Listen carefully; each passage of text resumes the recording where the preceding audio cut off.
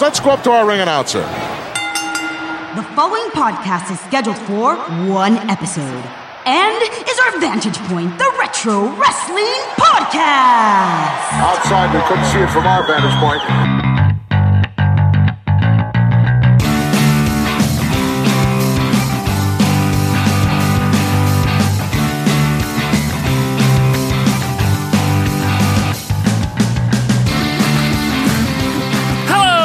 Wrestling fans, and welcome back to our Vantage Point, the Retro Wrestling Podcast. Thank you for checking in with us on Monday, March 26th, 2018. I am Joe Murata, and counting down towards WrestleMania with me is the one and only, the ubiquitous Michael Quinn. How you doing there, Michael?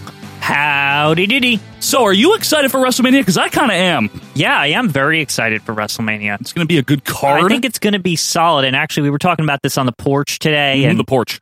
This card doesn't look bad for like a WrestleMania. Yep. You know, it's not bad. And I know you think Charlotte Flair is going to beat that Asuka. I do. I don't know about that, but we'll talk about that on the WrestleMania Recovery Show. We will. In 2 weeks, we'll be doing the WrestleMania Recovery Show. So in the future, we'll talk about the current. But right now, we're going to talk about the retro, as we've been doing for 75 episodes now, plus specials. And you can reach us and follow us if you haven't yet on Twitter at OVP Podcast. You can also email us at ovppodcast@gmail.com. That is VPpodcast@gmail.com. But Quinn, the number one place to hang and bang with us is the Facebook group. Well, first of all, I think you mean hung and bung. Excuse me. And second of all, it's facebook.web.goku.feet.wrestlemania. Goku.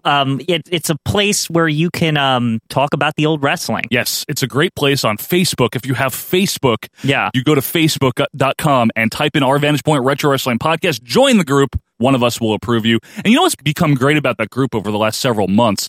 Is that Quinn and I don't even know what goes on there half the time. Yeah, I mean, it's starting to become a real community that we aren't always looking at. Nope. Because there's so much to keep up with. It's not like I look at it when I can. Mm-hmm, exactly. You know, it's like you guys just keep talking. I love it. It's great. I come back and there's tons of stuff like Shark Boy's The Shark's Son or something. Like it's amazing. It is, and it's our MO there is come as you are. You know, there are no judgments, whether you know a little or a lot, whether you're a smark or just a fan, a casual fan. We welcome it. We welcome discussion, reminiscing, questions, anything like that. Yep.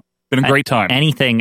It's a great place for that kind of thing, right? It is a great place. Speaking of places, you can find us. Maybe you're listening to us on SoundCloud. That's where we're hosted for now. But you don't have to listen to us on SoundCloud. Quinn, where else can we be found? Well, first and foremost, Apple Podcasts, the premier provider of podcasts in the universe, I think. Yes. And they've recently changed their logo and made me change it on the website, by the way. Mm-hmm. Like the other one expired. Yeah. On an aside. Date. Yeah, but anywho, you go over there, you can hit subscribe, leave a review, please 5 stars. Yep. There's also other places. Yeah, what else we got? Like Google Play Music. Yeah, we're there all the time. Stitcher, FM Player. Yeah, it's great. Whoa. Auto and Radio. Jimbo. Yeah, tune in. Jimbo.com. All these sites. Anywhere you can find podcasts, you can find us there. I also submitted this to Spotify recently. I forgot to tell you. Does that mean anything? Like, no. I hear they're very selective about who they want on there. Well, one show that just got on there, and we're going to do our plugs now. There's a show that just got on to Spotify, but it's a great show. It's been on a little longer than we have. It's called The Wrestling Podcast About Nothing. They recently celebrated a couple of weeks back their 100th episode, so congratulations to them. Yeah, which is weird if they've only been on like a month longer than us. I don't know how that math works. They had a stretch of doing 2 episodes a week. Right now, they've pared that down to 1 good episode each week. It's called WPAN, the Wrestling Podcast About Nothing. Check those guys out. It's hosted by, unique show here, a wrestler currently wrestling in the business, and he is the kingpin, or maybe soon to be changed to the Wine City Whaler. Yes, the Wine City Whaler, Brian Malonis. Brian Malonis, a wrestler. Yeah. And he is joined by an independent wrestling referee who is currently on an extended hiatus, Mean Mike Crockett. Check it out. It's a great perspective from 2 guys in the business. And speaking of unique perspective, there's another show that we really like. Now, this is a one-man show, Quinn. Yes, I enjoy this show a lot. He's a weird dude, and I like him a real lot because you feel like you get to know him through his show. I feel like I'm in the mind of this guy right now. I've been listening a lot. He's great. His name is Petey Winson, our little brother, and he hosts a great show called Greetings from Allentown, or GF Allentown. You can find him on his own feed or on the Pro Wrestling Only feed of the PlaceToBeNation.com. That's GF Allentown, Quinn. Greetings from Allentown. But not only that, if you really like our show, our Vantage Point Retro Wrestling podcast, you can donate to the show if you want to. And it's not to make like this show better or something like that. No. Like this show's free. It'll always be free. Right. But if you like us so much that you want to support us, we give you additional content in return. Right. And at patreon.com/OVP podcast, you can find our rewards tiers. We have a $1, $2, and $3 tier, and Quinn will run them down for you real quick. Let's start at the $1. For the $1, every week you get the full raw video footage of us making this podcast every single week. That's right. Mistakes and all. Mistakes and all just goes up there, and you can watch it, listen to it, whatever you want to do with it. See what shirt I'm wearing right now. Yeah. The $2 tier, you get our OVP commentaries. And what those are is you can sync up our commentary tracks. So you get your own private RSS feed. It comes in like a podcast every week.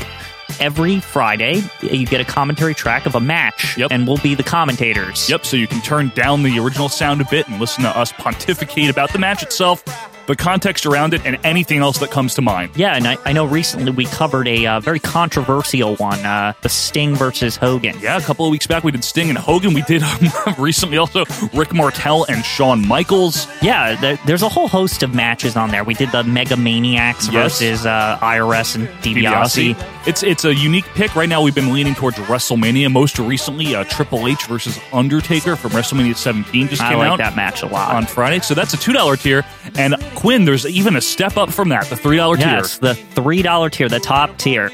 Every month you'll get a live review, video live review with WWF 1982. We're covering the WWF through that year as Vince McMahon Sr. sells the company to his son, Vince McMahon Jr. History is made, as they say. Yep, that's right. Right now we're in May of 1982. It's not very good. No, not yet. Things are happening. We're building up to something. So you'll see. We'll see. So that's our Patreon, patreon.com/OVP podcast. If you want to donate, you are more than welcome to. And a few more things. Obviously, we've been doing the Hall of Fame Bites every single Thursday from now until WrestleMania. Keep checking out every single Thursday for those on this normal podcast feed and on our YouTube channel. And I also want to mention that the weekend of WrestleMania, likely that Friday, Scott Keith will be joining us for the Mount Rushmore and Death Valley of WrestleMania. Yes. Check your local listings for that. Big one. Very big one coming up. You don't want to miss that one. Quinn, we've been doing the Wrestling Butterfly Effect for our first segment for this season here. Mm-hmm. And you get to pick this week. So what do you want to do? This is where we rebook or theorize what might have happened if something in wrestling's history went differently. Quinn, what do you got for us this week? Well, this week, the Butterfly Effect, I have a crazy one for you. Crazy. I don't think anyone really thinks about this. Okay, what do we got? What would happen if Andre the Giant won at WrestleMania 3 rather than lost? Ultimania is over. Wow. Okay, that's good. Yeah. That's really good. Now, very quick context, if you haven't heard of this, I'm sure you will, but Hogan versus Andre at WrestleMania 3, March of 1987 from the Pontiac Silverdome was at that time and historically one of the biggest wrestling matches ever. Yeah, no shit. Yeah, no doubt about it. The biggest wrestling match of all time. In terms of fan interest, hype, and stature, iconic stature. Yeah. Hogan had been the champion for 3 years, which is a long time. It's a long time to be the champion. 3 years to be a champion. It's a long time. He obviously defeated Andre the Giant there at WrestleMania 3 and went on to cement his legacy as Andre continued the feud for a bit, but started to fizzle out as the 80s came to an end and the 90s started. Mm-hmm. But the question Quinn asks is, what would have happened if Andre won? And I assume, Quinn, you don't mean the fake Hogan wasn't sure if Andre would let him win or some shit, right? Oh, no. I'm not talking about that bullshit story. I had no idea what was really going to happen. You mean if Andre was booked to win? Booked to win. Now, first of all, I think there's some steps here before we get to the if Andre won. Sure. How did they do it, first of all? I think we should talk about that because in the match itself, there is a close pinfall that's disputed or something that leads to like Survivor Series. Yeah. And then the eventual rematch. Yeah. And what Quinn's referring to there is Hogan barely kicks out at 2, which I don't think was planned, but they later used that. They used it, yeah. Storyline, which was great. First slam. Oh, he almost got him up. Oh, he collapsed. 1, 2. 2 count only. Was that 2 or was that 3? 2 count only.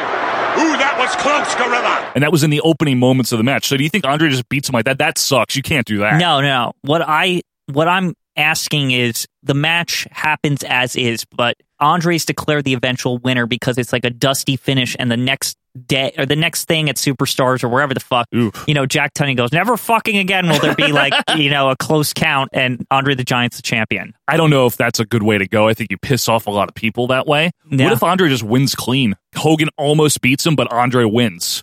What do you think of that? Maybe he goes on the second body slam, his back completely gives out, and that's it. Yeah, because allegedly Hogan, tore every muscle in his back, and Andre weighed 1,100 pounds at that. And when I turned him, it's, tore my back, and it tore my bicep, it tore my delt in 3 places. No one was sure if Andre would. These are all tall tales, but very tall tales from a Paul Hogan bunion over there. Yeah. But in terms of, let's just say Andre, in my opinion anyway, right? They have their 12-minute match the same way, but Andre just wins. Okay. Barely, but he wins, right? Right. First of all, I can't see that happening, but let's make believe it does, right? Well, here's a better scenario maybe, because knowing Hogan, right? Yeah. He would never, ever let himself just lose clean to Andre the Giant even. I think if there's one person in 1987 that Hogan would lose clean to, it would be Andre. Okay. Because of the respect for the man and his legacy already. But if we're booking a year here, we have to have like a reason why Hogan needs to chase, right? So what if Bobby the Brain Heenan had some interference? Right. So, okay. Let's start backwards then. Yeah. What's the end game of having Hogan lose to Andre? Is that he chases for about a year and wins it back maybe at WrestleMania 4 or something. Or on the main event. Yeah. It gets reversed, right? Right, and Hogan wins on the main event. Yeah. And then eventually, and maybe there's still some chicanery and the title gets vacated in 88 and Savage wins it. Right. Yeah. So history doesn't change is what you're saying? Yeah, it's just this year changes. Okay, so the booking of like from WrestleMania 3 to WrestleMania 4, give or take, right. through the summer, and still do the Mega Bucks feud and all that. Yep. I think an interesting way to do it is, like you said, have Bobby involved because Andre can't talk. Right. So you can't really have Andre representing himself entirely in this feud. Right. So for Hogan to be pissed off at Bobby, that works because Bobby's got a whole family that can antagonize Hogan and keep him away from Andre all year. So I think I got to finish here. Okay, what do you got? For the match at 3. Sure. Hogan goes for the second body slam, but this time Bobby sees his meal ticket falling, holds Hogan's legs, just like with the Rick Rude thing. That they use at 5 with and the Warrior. And that's why he loses, because you have the weight of Andre, and you have Bobby holding his feet, so now he has no leverage to press out of the 500, 600 pounds, or whatever the hell he weighs. Hogan, quote-unquote, loses via clean pinfall, but it's not really clean. Right. So he doesn't lose much credibility. That way the feud can continue. The feud continues. Now, you got to remember one thing. In real life, Andre the Giant was very much deteriorating by this point physically. And in fact, he wore a back brace at WrestleMania 3. So how do we keep Andre from wrestling much? What does Hogan do in the meantime throughout 87? Here's the thing. How about Bobby now being the manager of the world champion? Knowing Bobby, he would use every trick in the book so that Andre would never have to defend it to him again. Against Hogan, right? So you cover for Andre's real life limited wrestling ability at that point. Yeah, anytime Andre has to wrestle for most of the year, it's against jobbers, and it's like, and Bobby's saying, "Look, it's a title defense, right? Like, okay, see, like blah blah blah, right? Right. This man has wrestled on television, but more than Hogan did. Yeah, whatever. Maybe right? Tunney makes him along the way wrestle some sort of threats, but nobody's really a threat to Andre other than Hogan. So, like, I'm Hercules. I don't know, somebody like, and we keep Hogan busy, maybe fighting guys like Harley Race, Hercules, and shit like that. Right. So here's the thing: is I think not only should Hogan have to go through the Heenan family. Yep. But what if Bobby says he has to start right at the bottom, so Hogan facing jobbers and shit? Now, would Hogan do this in real life, though, Quinn? He didn't wrestle on TV some much. Superstars tapings, Sometimes. If they booked just like 2 or 3 minute squashes, like where he has to, fight people, build his way back up. Maybe if he did a couple of TVs here and there, but he wrestled a few times on them, so it's spread out over the course of a couple of months. Right. He'd probably do that, I would think. Okay. Let's keep going with the booking, and then I just want to talk about business implications, too. Okay, There's two sides to this. So on the booking end, that makes sense. It's not too far-fetched. See, one of the things, folks, is when you rebook things, you can't take 90s and 2000s booking sensibilities back in time with you. Yeah, but and I think we're okay. We're being fair here. I think it's Hogan working his way back up, chasing, and then finally getting his big title shot. I guess at the main. When I say the main event, the main event. Yeah, right. And they still have the Survivor Series confrontation, I'd say, and you still hype it as the first meeting of them since WrestleMania 3. Right, and you can pair that with Hogan's going up the ladder, and right? Finally, all right, he's going to be at least be in the same ring as Andre. Maybe have him pin Andre in the Survivor Series. Maybe, or I say maybe it's the same ending. And that even builds more heat. Like, oh shit, can Hogan even beat this guy? Yeah. Might be able to do that too. You know what? Here's the thing. All this really what it sounds like is it's setting up for a steel cage match where Bobby can't get the fuck in and do the same bullshit. You know, and that's funny, Quinn, because they did have a steel cage match, but it was at WrestleFest 88 when the feud was already like on its last legs. Right. And Alfred, I know you are excited about the steel cage match featuring Hulk Hogan and Andre the Giant.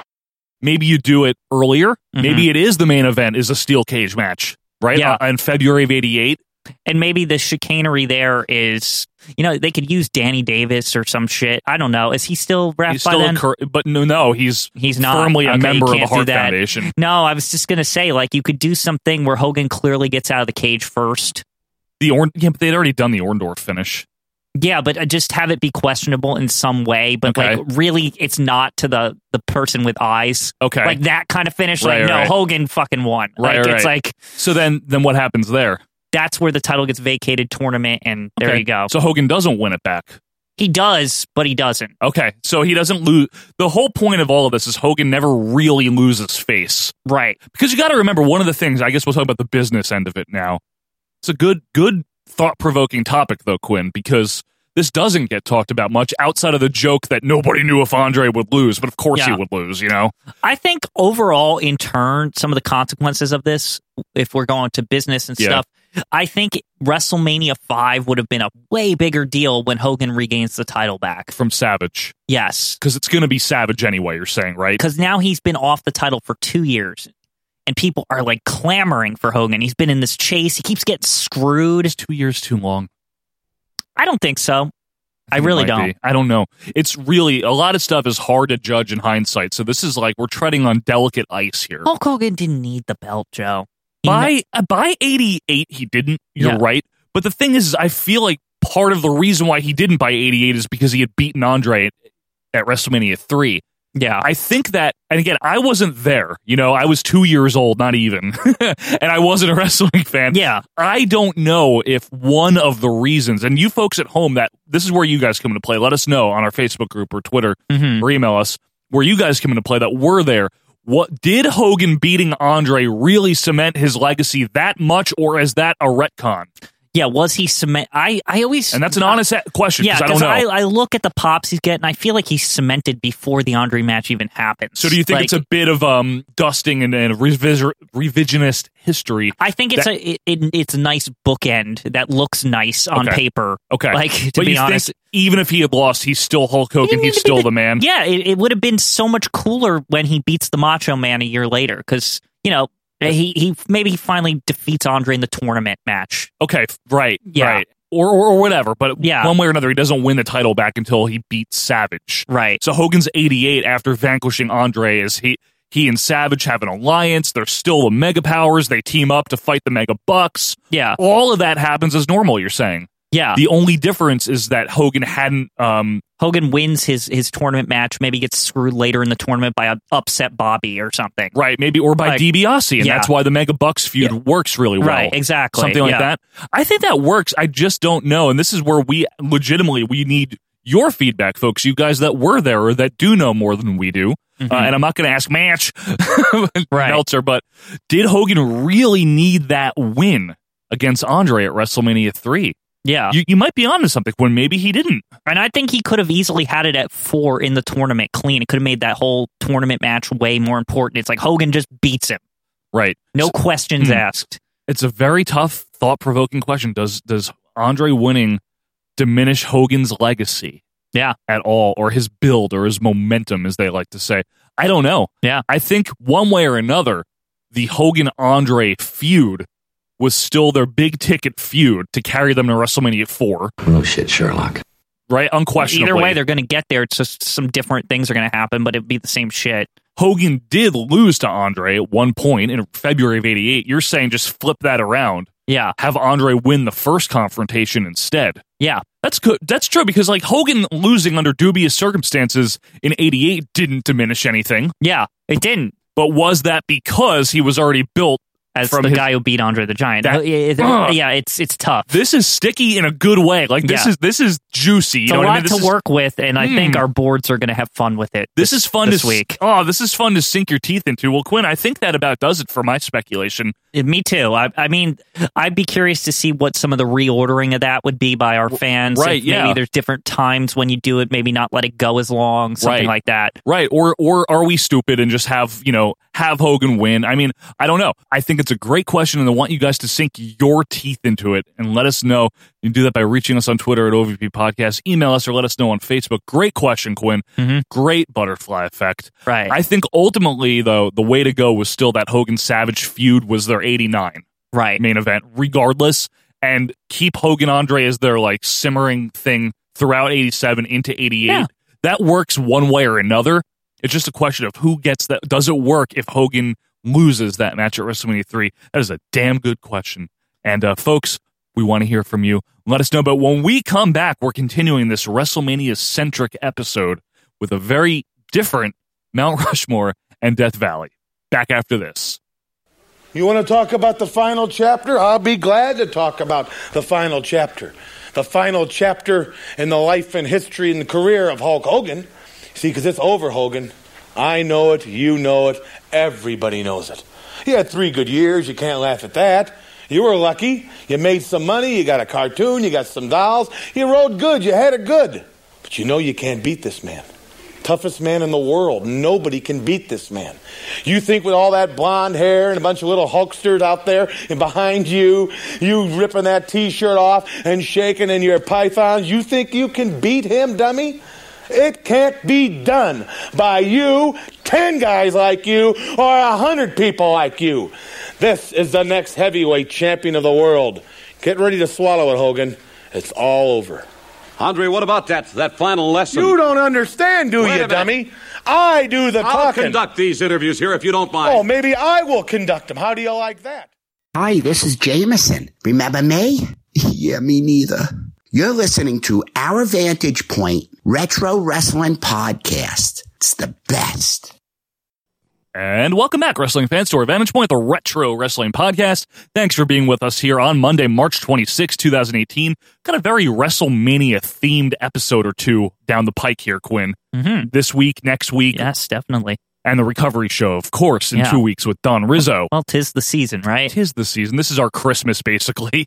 And this is like the countdown, the Christmas spirit here. But in the WrestleMania spirit, Quinn, I've picked our Mount Rushmore and Death Valley this week. Yes. By the way, folks, we will get back to your suggestions after WrestleMania. We're doing our little planning here, Quinn and I. We're a little busy right now. Like busy. There's a lot going on with Nothing the Hall personal. of Fame bites and stuff, and we want to kind of keep the show focused for a couple weeks. And once we get past it, April 8th or whenever the hell WrestleMania is, the grab bag comes back. Don't worry. Yeah. Weird reviews of shows that we've never seen or heard of before. Yeah, exactly. Your topics and stuff. But right now, Quinn, it's time for Rushmore and Death Valley, where each week we have put, and we're going to continue to put, 4 of the best of something onto Mount Rushmore, and 4 of the worst are going to go down into the desert of Death Valley. And Quinn, I'm going to pick today the Mount Rushmore and Death Valley of WrestleMania venues. Interesting one. We did the celebrities, right? Yep. That was a fun one. I want to do venues. Okay. WrestleMania, where it takes place, is now for 12 years now? A while. Always in a big stadium. Gigantic thing. 80, 90,000 people, allegedly. Right. It wasn't always like that.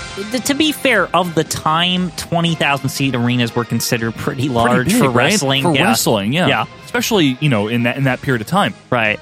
And there's been some really iconic places where it's taken place. There's been some not so interesting places where WrestleMania has taken place. And I would argue that a little bit of the enjoyment of WrestleMania, not a lot, but some of it, has to do with where it's taking place and the presentation around, the ambiance, if you will. Right. Quinn, since I had the pick, literally, I picked this one. Why don't you take the stick? I'm actually going to start with one I'm just fond of, and they reused about 3 times. Okay. Madison Square Garden. It's the original, right? It's like, to me, that's where WrestleMania started. Yep. It's the home. Yep. And I want to make a point about it because I think it's absolutely ridiculous that they won't go back there because they're in, like, we only seat, like, 90,000 people anymore. From a money standpoint, from an avarice standpoint, I do understand you got to make that money. And if you can, you don't turn down 60,000 additional tickets. Listen, I get it. The New York area, there's a lot of shit to suck your money.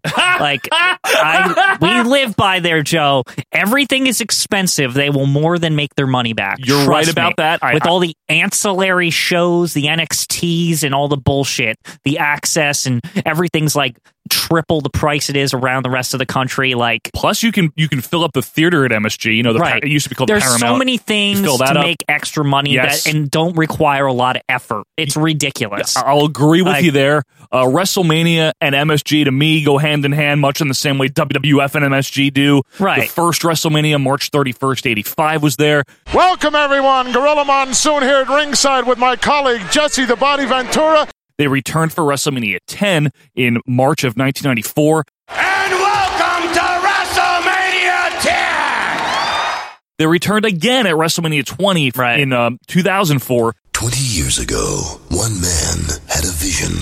The World Bodybuilding Federation! It's the most memorable arena of all the WrestleMania arenas. And I have no qualms about that one whatsoever. I mean, it started it, and 10 is a classic. 10's and a 20's classic. Good too. 20's great. I know Voldemort wins, but they kind of write that off like it never happened. But 20's where John Cena got his start. His big stage, his big show in the opener, winning the U.S. title from him. Right. It's a great WrestleMania. The Rock and Sock Connection return there.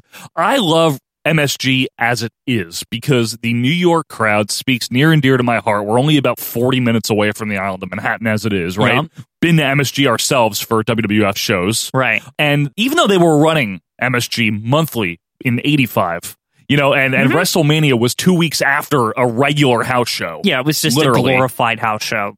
And they continued to run MSG monthly for many years to follow and televised house shows.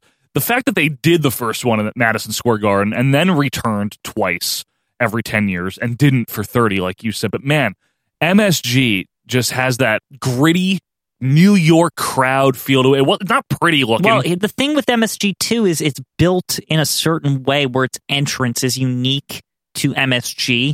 It's true. That down the center thing, and it's short. Yeah, it's short. Like if you were to ever return there, I think your aim would be to kind of recreate that feel. I think so. Instead of having a stupidly large entrance that takes up all the space in an arena that you're complaining that you don't have enough space for more people. Right. Let's go make a big freaking set. Like, it's like, no, you idiots. Like, you have the most like iconic, like, I know. The background is the set thing. And like, just use it. Like, there's just something intimate, but also very regal and elegant about MSG. Right. And the crowd and the ambiance, it's just got great acoustics. There's a lot to it. You know what I mean? It's quite simply, it's the perfect, like, old school style WrestleMania arena. Absolutely.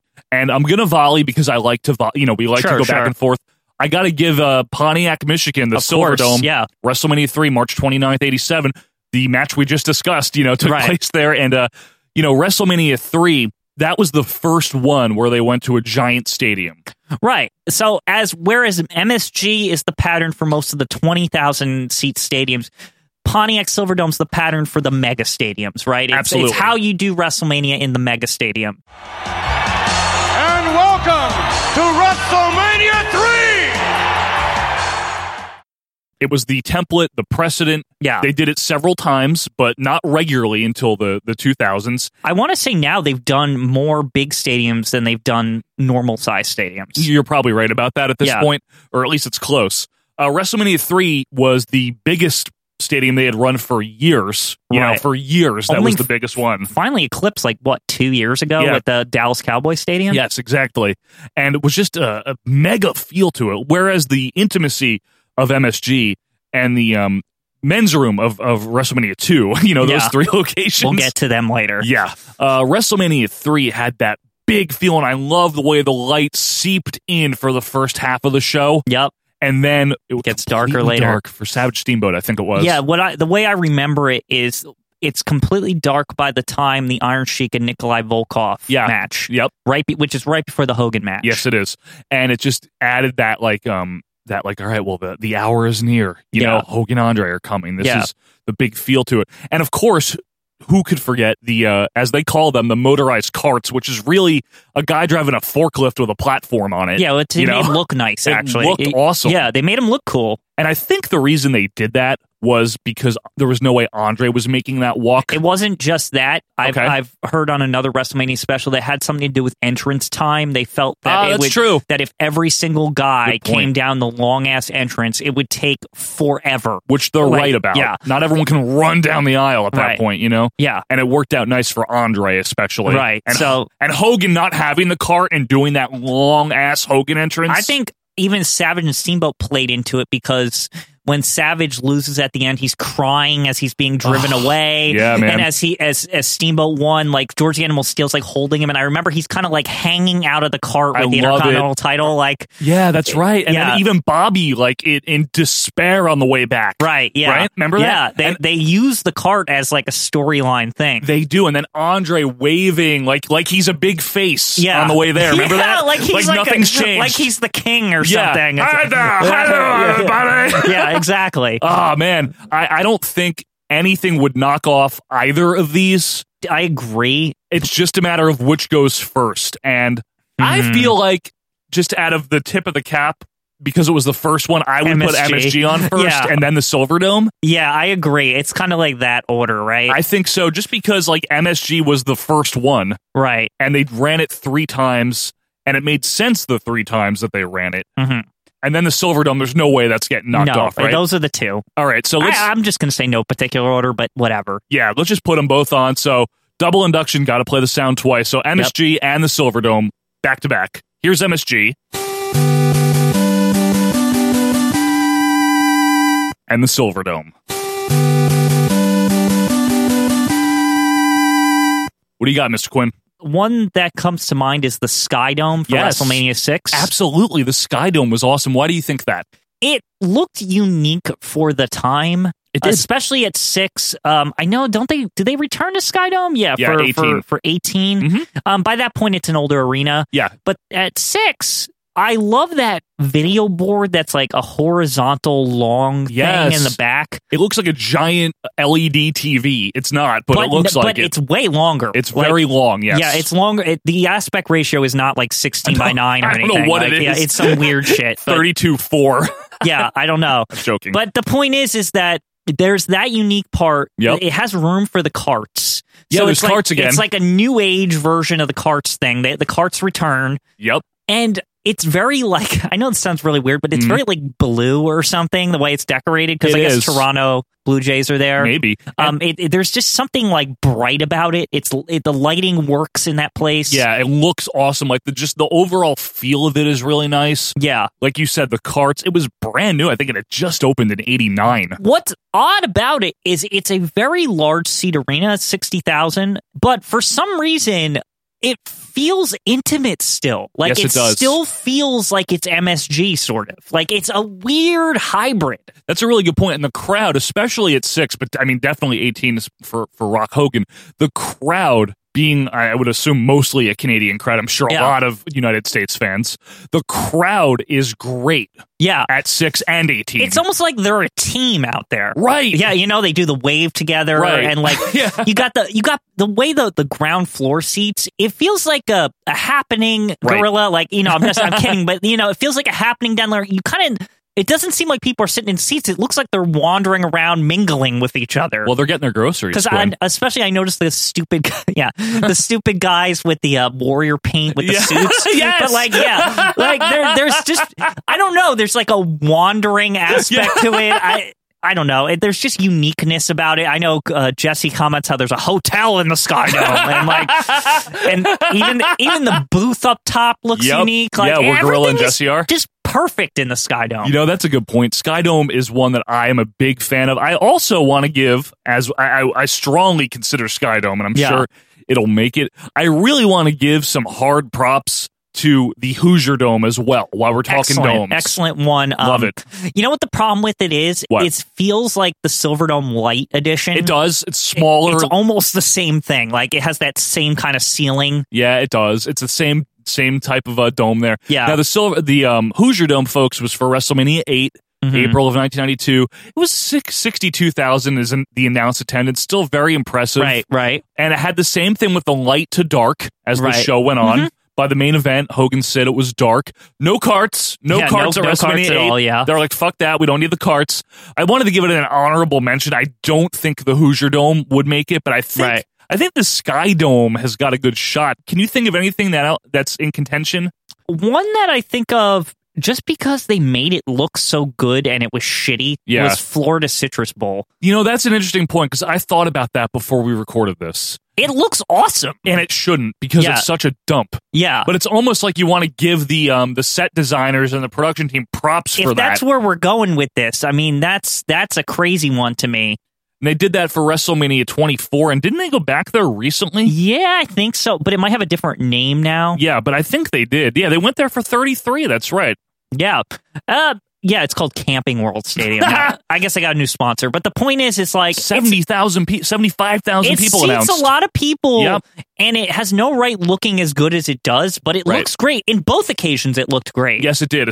Especially the first time. It was surprising. It's like the first time they did the work, and the second time they used what they did, and they were like, we know how to set design this place. And like, they made it looked fantastic. Might be a controversial one, because I know a lot of people don't like the Citrus Bowl, and I know a lot of people don't like outdoor WrestleManias for some reason. I do. Yeah. I love the open air and it's light outside. It depends on the outside. I guess that's true. It depends on the outside. The other one, this one I think trumps actually the Citrus Bowl though, the Astrodome. I freaking love the Astrodome. That was one I was going to bring up. Now the Astrodome had such a cool look to it at WrestleMania 17, I'm assuming we're talking about the here. The way the tiled ceiling window thing going on, it's awesome. And the light seeping in the earlier parts of it, right? Right. And then it gets dark, as it does, right?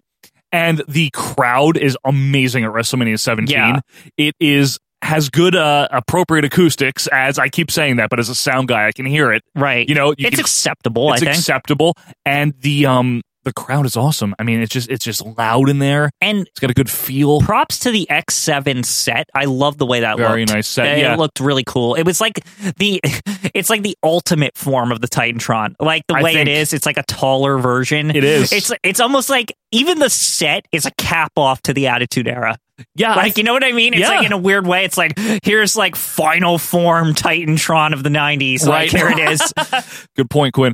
I think that one's really good. I think Sky Dome is the best one of the others that we've mentioned so far, though. Yeah, I think Sky Dome is an easy 3. I think so. But I think Astrodome is definitely might be in the 4 spot. But we gotta kind of break down things a little bit here. All right. You want to put Sky Dome in for 3, since I think we both agree that it can't get knocked off? Yeah, it's really nice. I really like the Sky Dome. All right, so for number 3, the Sky Dome for WrestleMania 6 and 18. All right, Quinn, I think it's nitty-gritty time. What do you think? Yeah, it's definitely nitty-gritty. I think some other other ones people might think. I know people like the MetLife Stadium, the way that was designed. Yeah, I mean, and we'll maybe be checking that out for ourselves next year, which will be fun. I mean, that's next year too, but people liked it. I know some people complained, but that was another unique feel. Yeah. I even liked, what was the one where Seth Rollins came at the very end? AT&T Stadium? AT&T. No, that's not Levi's Stadium in Santa Clara, California. Stadium. That was nice. That cool, it was nice. Like the way the ramp was like the whole way back. Like a lot of the newer ones, I'm really into good. their set design recently. It'd be easy to say, and I can see why people might think like it's homogenized, and to one extent it is, where you know what to expect, right? The long aisle, the big stage, but there's still a lot of unique elements, and they try to bring in a lot of the local flavor. Right. When they were in New Orleans, there was a lot of Saints type of memorabilia and shit like that. Actually, the New Orleans Superdome was really good, the one with Daniel Bryan. Like, they knew that this was a big mania for them. Sure it was. And I just love that arena. I've watched that WrestleMania a lot. It's the most recent time WrestleMania I've watched because I think it's like one of the best of the last couple years. I understand. But I really like something feels at home about the Superdome there. I think you're right. I think it's a good feel. Hogan kept calling it the Silverdome, just to note that. WrestleMania 30, right here in the Silverdome. I can't believe I'm the special host here for WrestleMania. And it's no surprise that they're going back so soon here for WrestleMania 34 this year, actually. It's apropos we be talking about the Superdome a bit. Yep. Now, I would still probably say, though, I'm pushing Astrodome here. They were there for 17. They were also there for 24, but or whatever, 25, but who cared? I forget which. But there's one, you're not going to, I actually like this, and it's going to probably not, oh boy, it might make the other side of this, but I really like the look and feel. No, it's not what you think of Trump Plaza, believe it or not. What? Now, the crowd is terrible. Don't get me wrong. The crowds there are awful. That place is a dump, Joe. Yeah, I know. It is a dump. It's an absolute dump. There's no way. There's no way to defend it. Nope. The carpet looks like it's stained, even though it's not even supposed to be. It looks like there's a massive fucking pee stain on the floor, Joe.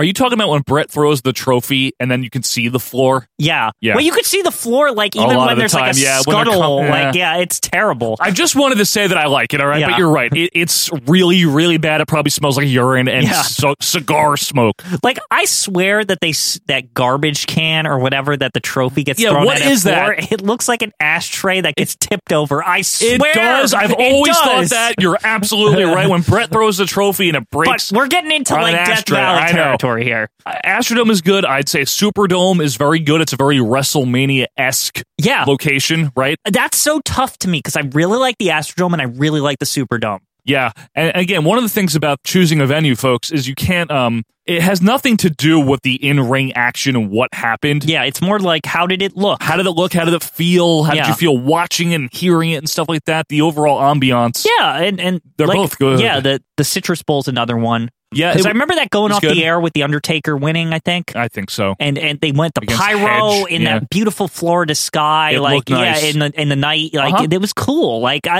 That's another one that I think of. I thought Safeco looked cool. Safeco, yeah, definitely. I was going to bring up Safeco Mariners. also. But what about Ford Field for 23? What did you think of that? Yeah, that was another one. Ford Field, a little more generic. I think the Astrodome covers that style for some reason. Yeah, I think the Astrodome is it, Quinn. I really do too. I really like the Astrodome. The Astrodome is really good.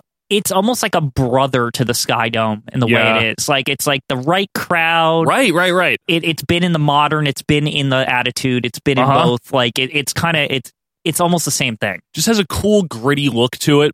Gritty, but also modern. Yeah, right. Like modern grit. How about that? Yeah. I think that's the one. I think we're both going to keep falling back on that one. Yeah. I think the honorable mentions, though, to the Superdome and to the Citrus Bowl. Yeah. And even to Safeco and stuff like that. I think that's nice that we mentioned that. Safeco was a very interesting one. It's because it's a baseball-shaped stadium. Yes. Unlike these, the Astrodome is multi-purpose. Yeah, but mainly football. Yeah. Right. Well, it was the Astros field. But, but it sucked for baseball. A lot of the multi-purpose is bad for baseball. But multi-purpose is good for wrestling. Absolutely. As opposed to Safeco's a more interesting situation because you have a weird shape to deal with the wrestling. I agree.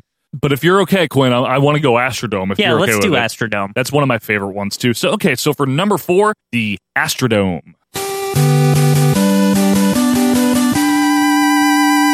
Let me recap for Donnie. We have Madison Square Garden, the Silverdome, the Sky Dome, and the Astrodome. That's a good list. Yeah, solid. That's Mount Rushmore of WrestleMania venues. And I'm going to give you one of the worst. Sure. It's not what you think. Actually, maybe it is. Hartford, Connecticut, the Hartford Civic Center, WrestleMania 11. The ultimate we have no money arena. Oh, my God. This was horrible because, look, here's the thing about Connecticut. If you're not from here, people that live near Connecticut and even people that live in it will tell you that it sucks. Yeah, it's not great. No offense to Connecticut. No offense to Connecticut, like the people of Connecticut. It's not a very nice state. Well, I would say it's sort of nice, but here's the thing. There's Westport and so we've been in the nice part. It's not pleasant though. You know what I mean? People aren't very nice there. It's just bougie, average. and then there's bad parts of it. Yeah. But the problem is that like, never mind the fact that WWE is in Stamford. That's close enough to New York. They tried to portray Hartford, Connecticut, which is not as close to New York as this is in the New York metro area. No. And it took place in the Hartford Civic Center with an announced attendance of 16,000, which is like fine, but I really not, think it was 16,000. No, I don't think any of these numbers are really. It didn't look like that. But WrestleMania 11 is it's all compounded by the fact that not only is it WrestleMania 11, it's in Connecticut. There's a football player in the main event. Great match, by the way. There's nothing unique about the way it looks, and that's one of the reasons. Look and feel is like every other Raw or house show of the time. That's the problem with it, and that's why I think I want to put it on, is because it's not just that it's WrestleMania 11. It's not just that it's the Lawrence Taylor one. Yeah. It looks like it could be anything from 95. Action Zone. Yeah. Like I'm waiting for Jay Strongbow to come out and break up a Tatanka fight. It looks like something I would watch on a Saturday morning Superstars. Right. Where like with this is Vince just and some Doc. arena. They probably were here for a Superstars in the 80s. And maybe like, the 90s even, you know?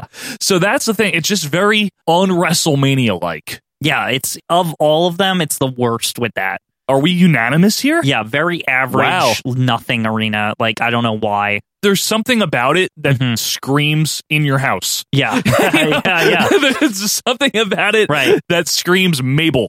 I can't describe it, but when I think of that WrestleMania and when I watch that WrestleMania, I don't see anything about where they are that says WrestleMania. Yeah. Whereas you have a Madison Square Garden or at the domes, you have guys in carts. You know what I mean? It's something unique. Something unique, right? At the later shows, big stage and big decoration. You can tell where they are and it's notable. Right. The Hartford Civic Center is like, no, it's just, it could be anything. The only notable thing about it is that Salt and Pepper are there, like kind of off to the side, like shittily. Yeah, which is something that's done at another one that I may bring up later. So. Okay. So I think we are in complete unanimous agreement here that Hartford Civic Center for WrestleMania 11 will be our first inductee into Death Valley. Die. Go ahead, Quinn. Now, What do you got cooking? Interesting one because it had bigger attendance later. It was used in other WrestleManias. Oh God, no! What? But especially at WrestleMania 2, the Rosemont Horizon looks horrible. It is a shithole. Okay, so the announced attendance at 2 is 9,000 people. Yes. Later on, at 13. They go back at 13. It looks a bit better, but I would say at 2, it's at its worst. It's because really bad. There's some weird like red carpet that looks like just somebody like plopped down. Yeah, like the feel of WrestleMania 2, especially in that portion. Yeah, Chicago is weird. Yeah, the red carpet. It just looks like it was thrown together, and not like a nice red carpet. No. It's like some shitty like somebody cut pieces of cheap carpet and put it around. Chet Kopic is the ring announcer. It's Everything is stupid, ass backwards at that I hate WrestleMania. that portion. And then for 13, though, Quinn, to be fair, it doesn't look any better. A little better because it's more WWF-ized. Yeah, I guess. It looks like anything else you would have seen on TV at the time. Did they ever go back there? I don't think so. I don't think so. That was it. Like that was it, right? The Rosemont is not a very nice venue. No. It's fun. Again, it screams in your house or maybe a Raw Not even taping. in your house. Like Rosemont Horizon. In someone's house. Yeah, it's just nothing. Maybe not my house. But before I get there with that, I want to nominate another one. No. And Joe's not going to be happy about Neither it. is Pablo Melons. But Caesar's Palace, Joe. Why? We What's the need problem? to talk about Caesar's Palace. This is not getting on, but go ahead. It is a parking lot, Joe. It's an actual parking lot. Yes. You have commented on this before. It is. You're right. They dress it up, but it's got to be like the most minor league of anything they've ever done. I am not going to try to say it's one of the best venues. Yeah. Okay. I'm not even going to say it's in the upper echelon, in the top 10 of venues. Right. But I'm going to try to argue this as cogently and expertly as I can and give it my best salvo, okay? Sure. The fact that they were able to take a parking lot and creatively turn it into a Roman theme with bleachers and columns and a unique look is akin not as dramatic, but akin to the way they were able to dress up the Citrus Bowl, which is a concrete nothing, and turn it into something presentable as a WrestleMania. Fair enough. That's why I don't think it should make Death Valley. Now, the attendance that they list does not add up to the location that we're talking about here, a parking lot. What, 16 and change? 16? It doesn't look like 16. It looks at least 10. Listen, it looks at least 10. It looks like Nitro Spring Break. Okay, maybe, but I don't know what those got. I don't know what their attendance was. At like the nightclub outside. I know what you mean. Yeah. I think legit though, I don't know what Match has to say about it. There's got to be at least like 8 to 10 there. And I don't think in WWE we'd inflate it up to 16. Maybe at there's least 10. Maybe there's 10. There's at least 10. Maybe there's 10.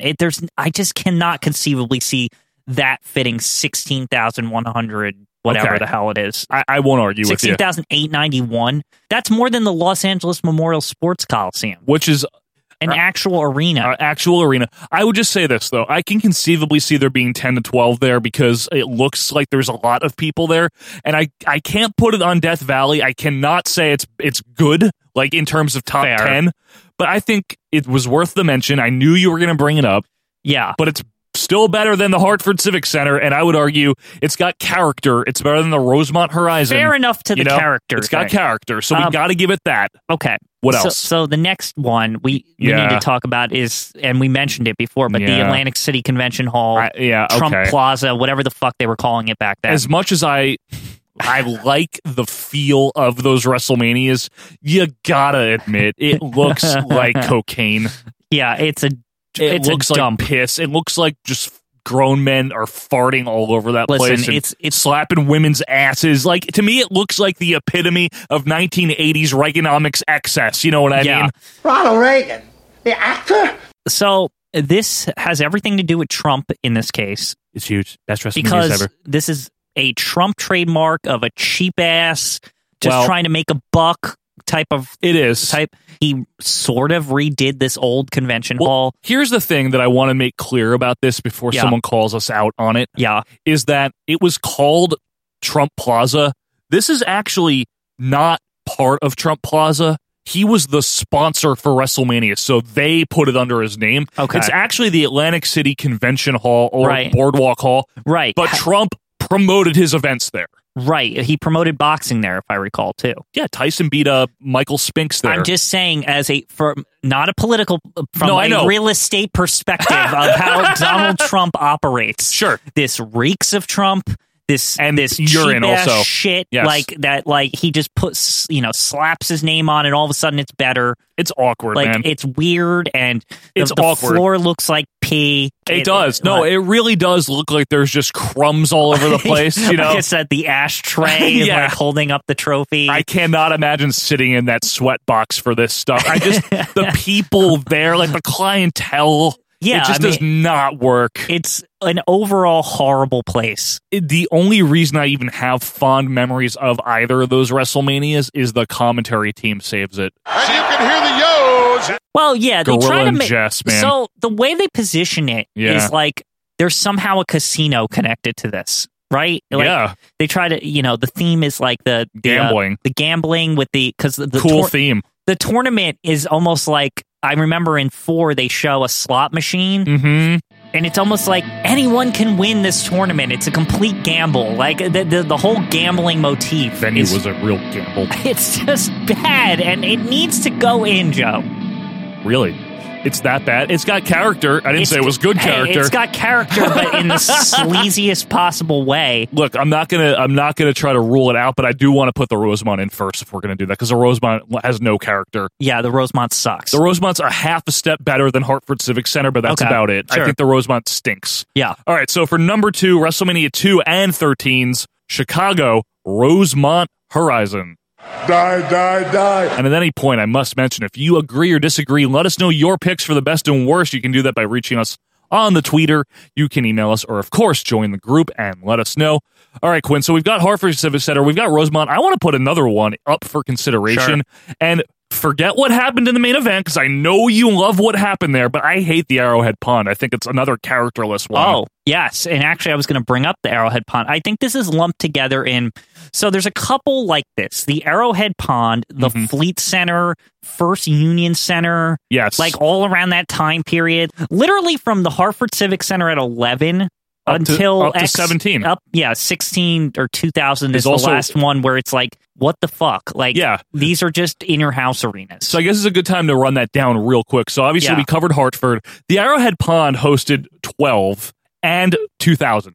Yeah. Which is 16. Okay. Well, 2000 is better. It's better. Yeah. But the problem with the Arrowhead Pond is it's another characterless arena. Yeah. There's nothing unique about just it. Some multi-purpose. They probably run house shows at it now. Absolutely. Right. It's just in Anaheim, California. Right. Just very generic, like it's in LA, whatever. The crowd, not very good, or the acoustics maybe are not very good. I think it's more of an acoustic thing, because be. you have to remember this period that we're talking about with these generic arenas is a very hot time. It is. I just think they're just shitty places. I think it's just a shitty place to hold a wrestling event, right? Yeah. So that's 12 and 16.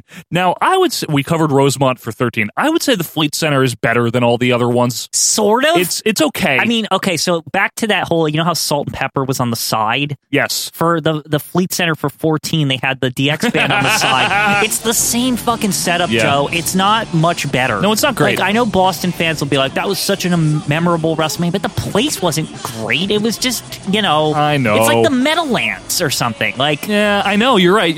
Not the football stadium. You mean the Brendan Byrne Arena? The Brendan Byrne Arena. As we it's call just it. like some generic shit. It is. You're right. I'm not going to, and maybe Petey or Crockett have been there and they can say, firsthand experience, but on television, it doesn't really come across as impressive. No. The crowd, though, in Boston for 14 was great. No, fine crowd, no problem with the crowd. But the actual ambiance, it's not amazing or anything. And then the First Union Center is very nondescript. That's Philly's, it's, I believe, the Wells Fargo Center now. Yeah, that's again, Philly's, nondescript. It fits a bit more people than most of these, actually. 20,000. Yeah. Yep, and that's like the sequel to the Spectrum, basically. Yeah. It's the second Spectrum. Yeah. It was okay, but again, not great. Okay, not great, nondescript. I would say, though, any of these could make it, but I think Arrowhead. the crowd is what's going to save any of these from Death Valley. Yeah, and I think Arrowhead has the worst. The worst, yes. Arrowhead, 2000 wasn't that bad of a crowd. I don't remember it being poor or anything. No, but they might have redeemed themselves slightly there. Yeah, but if one of the reasons something was on Rushmore was because it was so unique and so fitting and felt like a WrestleMania, had character, had elements that just made you stand up and look, or you could recognize the show you're watching. You know what I mean? Yeah. Based on an element of the surroundings. Well, Hartford, Rosemont, and Arrowhead to me have almost jack shit to offer in that territory. Yeah. However, though, we did say that the Trump Plaza, I know, or Atlantic City Convention Hall, but that's why that'll be a nitty gritty talk there with Trump, because I think of Hartford, Rosemont, and Arrowhead, those are all the most banal, characterless, just like milquetoast, boring. Rice cake. Yeah. Trump Plaza is a different animal. Different type of bad, yeah, right? Yeah, it's a different type of bad. So, all right. So, why don't you want to put Arrowhead on, and then we'll debate our final pick here? Sure. So, for number 3, the Arrowhead Pond. Die. Okay. Now, before we get into a discussion here, I have to say the Staples Center for 21, not great. They do SummerSlam there a lot now. Not great. Not bad either, though. Not bad. I think the Staples Center is a pretty decent, nice arena. I've never really, again, indescript. That's not a word. But no bad qualities. The fan base seems positive. Right. Anything in the Staples Center, but it seems like the fans are really into it. Absolutely. The fact that it's connected with the Lakers, I think, has always made it sort of like the most premier you're going to get out of these 20,000 seat arena. Okay. Like it seems like a decent facility. That's fair. And sure, I haven't been there. I don't know what the bathrooms and stuff like that's like, but like on TV, it never seemed like a piss poor like situation. Right. But speaking of piss, we have the Trump Plaza in consideration. Right. We also, I want to just throw it out there. I don't have a major problem with it, but maybe you do. What do you think of the LA Sports Arena? For the record, they use it for 2 and 7. this is a weird case because, especially for the 7. So the 7 was supposed to be at the LA Memorial Coliseum, which is a enormous place. That was it's a very old building. Very old building. That's the one that they were hyping all the way back as far as WrestleMania 6. Yeah. Please come to this show. 100,000 people. Yeah. They never did it. No, not even close. And they finally broke their 100,000 barrier with the Dallas Cowboy. Allegedly, thing, anyway, yeah. But the thing about 7, right, it's characterless, but crowd. Awesome. Yes, crowd saves it. I think you're getting that Staples Center crowd in that place. What's happening. Yeah, because that Staples Center again, the crowds were always positive in there, and you know, same here with the Los Angeles Memorial Sports Coliseum, arena, even at 2. It's the most hyped up crowd portion. Yeah, NASA's okay. Okay. They even had enough of it. But I mean, these people are flipping the fuck out about Hulk Hogan and Bundy and Elvira's there. And oh my God, bud! It seems like the happiest portion of the show. It does. Who goes to a baseball game to sit in a seat? You'll have bigger, more comfortable, beautiful seats. Oh, you'll have food. Who goes to a ballpark to sit in a seat? I would say the crowds for LA sports, they save it. But WrestleMania 7 had every right to look like a piece of shit visually. It was put together at the last second. I mean, yeah, and they tried to dress it up with the bunting, the red, white, and blue bunting. I thought that was. It looked great. Nice. It looked great. It has enough of a unique look to it. Yep. It just makes it, I think, and it's just barely saves itself. Yeah, I agree. So let's nail it down here, Quinn. I think as unique as Trump Plaza looks, I think it's a bad fit. I think it's a square peg in a round hole. Yep. I think that's the problem. Its unique qualities are what undoes it. Right. As opposed to most of them where the unique qualities can save an arena. Right, correct. But the gaudiness of the Trump style, because, I mean, he definitely had to have some hand in, because he's the real estate guy, right? Yes. Even if he's taking this place, it has Trump written all over it. Right.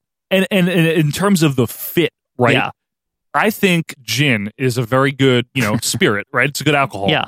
And I think Coca-Cola is a very good drink. And you can make very good mixers with Coke and whiskey, and you can put gin in tonic, right? Right. But when you put gin into Coca-Cola, it doesn't taste good. Right, and exactly. I think that's what this is. Gotcha. Trump Plaza, good for boxing for whatever reason. It just works for boxing. Yeah. And it's good for other, that place is good for other things. But for WrestleMania is, again, unique, yes, but gin and Coke has a unique taste also. The thing with wrestling is so used to being in dingy convention halls, right?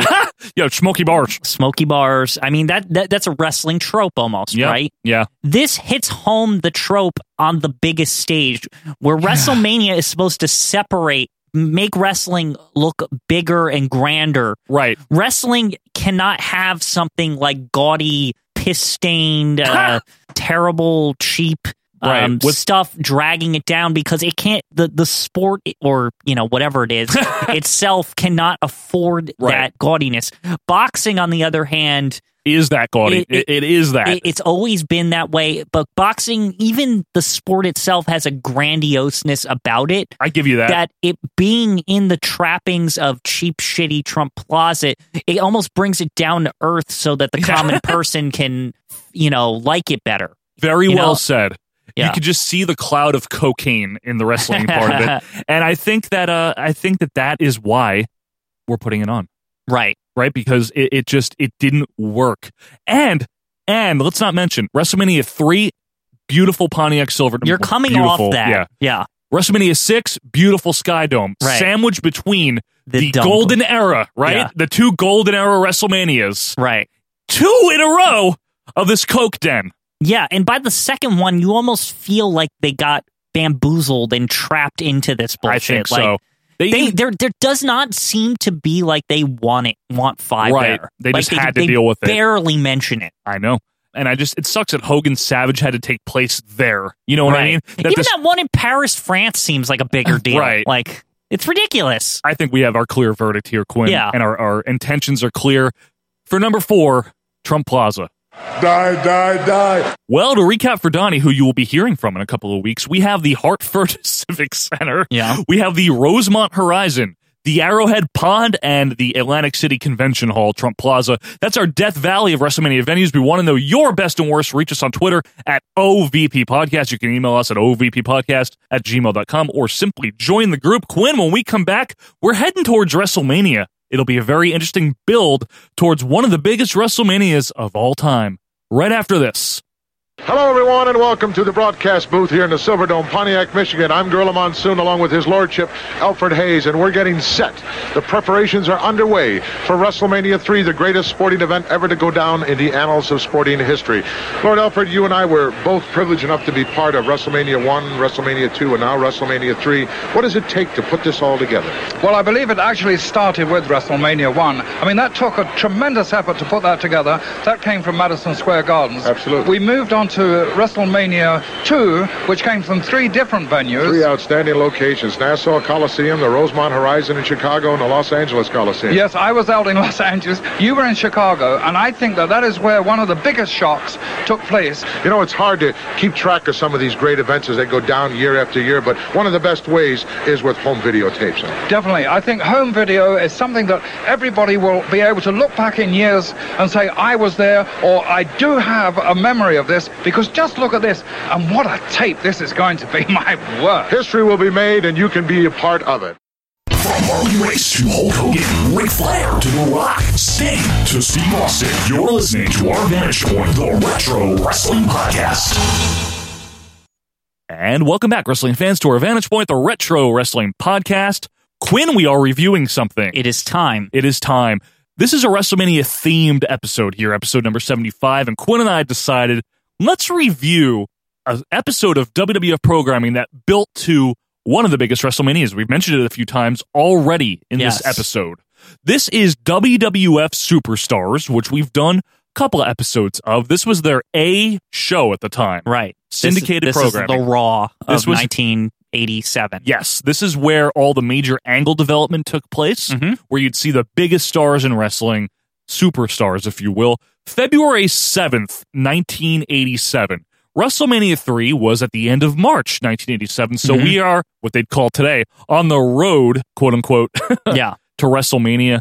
And this Superstars has some very interesting developments, more than Quinn and I anticipated right when we decided. So we picked this out because of the particular main event developments with Hulk Hogan and Andre the Giant that were famous for this episode. But holy shit, there's some other cool stuff. This blew me away. I did not... It might be one of the finest episodes of Superstars to ever happen. It really is, like in the pantheon, if you will, of WWE Superstars. This one matters here. We get the weird opening shots, and what I mean by that is when they're doing the arena scan before they come down to the announcers, it looks weird. Yeah. They're in a dome. I want to read the results in a little bit towards the end here of what happened at this taping and see where we're from. But we are hosted by Vince McMahon, Jesse Ventura, and yes, believe it or not, still there for another year. Good condition, Vince. Good condition, Vince. At ringside, this is Vince McMahon along with wrestling's living legend, Bruno Sammartino. And, of course, joining us as always, Jesse the Body Ventura. Vince and Bruno in their red jackets. Jesse Ventura's in Jesse Ventura-esque attire. He's in Jesse Ventura. Yeah.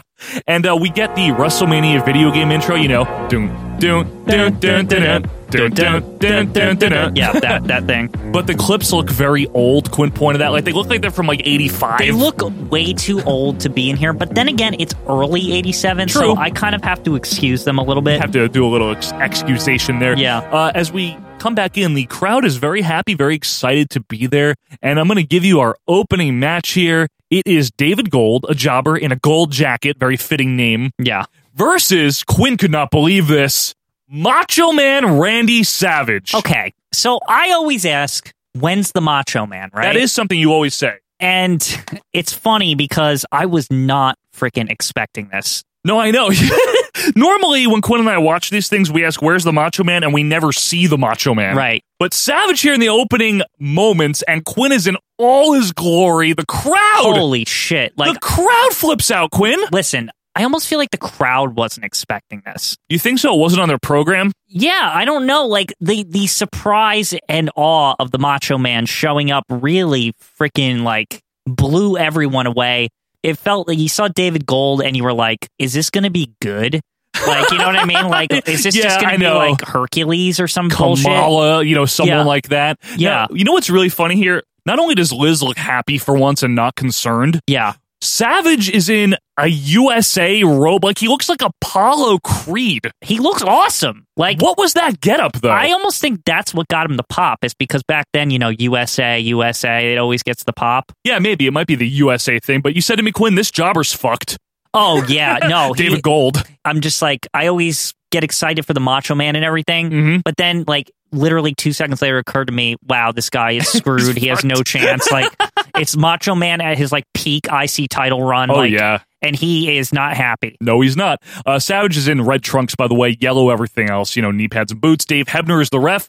They're still doing, prevalently throughout the show, the local inserts with the Fink. They're actually in our market. Right, yeah. We heard a lot of mentions. Weird, yeah, the Meadowlands. So Meadowlands this market. was right where we're at. Right in our neck of the woods. Good body slam for 2. Savage kills him with a clothesline, double axe to the floor, and Liz gives an inaudible insert promo. Well, ever since Ricky Steamboat returned back to the ring, Randy has really been irritable and he's been tense. So she's basically like, blah, blah, blah, blah, blah, blah, blah, because the crowd, like, that's literally, that's what I'm hearing, is like, blah, blah, blah, blah, blah, blah. I'm scared, and I hope people don't get hurt. Like, that's literally what happened. It's true. I don't know what the hell she said. Yeah. Flying Elbow gets the win with a 1-foot pin. Crowd pops so big that even Vince has to be like, oh, some of the crowd is cheering, some is booing. Some are cheering, some are booing. That's Macho Man. So this is interesting because of the fact that, remember at the Silverdome, they had to acknowledge it too.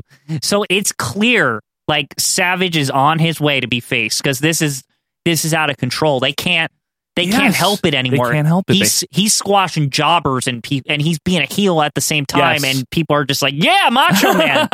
You know? You know what it is? It's just because he was so different, so unique, so charismatic and magnetic. Yeah. How do you not cheer for that guy, even though he was a total asshole? Right, but that's why you loved him. He was just different. He was just so different from anything they had. So we cut to Mean Genie's rambling about the Silverdome. Please come to the show. We're going to get people from Africa and Europe and the Orient. Yes, don't forget the Orient. Please fucking come. We need to sell these tickets. Also, if you call Ticketmaster, Quinn, Visa, and MasterCard are accepted. They're making it as easy as possible to buy these tickets.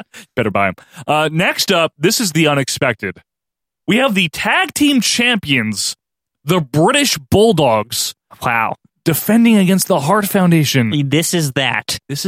Yeah. Now, I noticed something. They clip out, which I didn't know this. I've never seen this episode of Superstars. Mm-hmm. They clip out the entrance, which is notable because Dynamite's back was so screwed up at this point that Davey had to literally carry him to the ring. For this match? Wow. But they don't acknowledge that whatsoever on TV. Right. They cleverly disguise this by having Jimmy Hart whack, or I think it was Jimmy. Yeah, it was. Dynamite. Jimmy nails Dynamite right at the beginning of the match with the megaphone. Yeah. And that puts Dynamite out of commission the whole time. And Danny Davis is the referee. You might have heard of this match. Now, Danny Davis is yelling at Dynamite Kid for some reason. So this is the first time I've seen this match as a whole. And yes, me too. What we know about it from the commentary at 3 and, Gorilla going on and on about this for years to come is that there was shady officiating. But this is actually annoyingly bad. Yeah. To the point where they hit the nail right on the head. Fuck Danny Davis. This is stupid.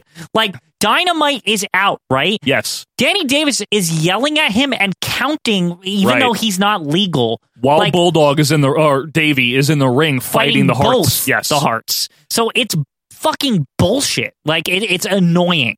And Quinn, you said to me that the fact that his pants are blue, that's a sign that he's shady. Yeah, so Danny Davis always had a trend during this run since the khaki pants with the Macho Man, is that he doesn't exactly wear the right uniform. He doesn't. I always thought that was a cue that there's something off about Danny Davis. He looks different than all the refs. He's supposed to stand out in that case. Why doesn't he wear the right pants ever? Because the rules don't apply to fucking Danny Davis. Damn it. Speaking of things that don't apply, Bruno hasn't said a freaking word yet on this broadcast. I don't know if anybody has a good enough condition for him, or maybe they're taking steroids and he doesn't like it. That's true. Bruno only cares with good condition, as we'll see later on in another match. That's true. Brett gets knocked dead outside while Davey power slams Anvil, but Davis is still outside scolding Dynamite Kid. Why? It's freaking annoying. You're right.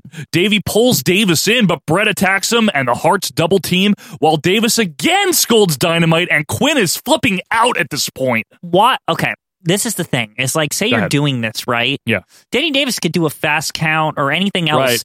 The thing is, Dynamite literally is not legal. He has no bearing on the match. There is literally no point. So you're saying if he was going to be a crooked ref, he could find a better way to do it? Right, like exactly. A less obtrusive way to do it? Yeah, this Dynamite thing is bizarre. Like, it is bizarre. It's actually weird. As the British Bulldog would say, it's bizarre. Because I'm bizarre!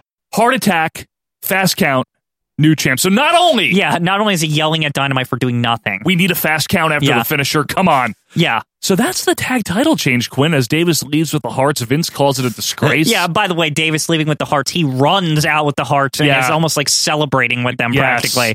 And that is how, my friends, Bret Hart won his first title. You know, I wanted to win from Dynamite and Davey. They were nice enough to put us over. You know, Bret, in hindsight, Bret acts like this was some big thing. It's like, it's a bullshit, like, 3-minute match. like, thing. I think the main thing, from what I understand, is Vince wanted the Bulldogs to put over Sheik and Volkov. I think. I don't know if that's true or not. That still. And Bret was like, no, but the Bulldogs said they only wanted to put over the Hart Foundation, which, if that's the case, I agree with the Bulldogs there. Right. For not putting over Sheik and Volkov in 87. What do they need the tag titles again? Yeah, exactly. Like, enough of that.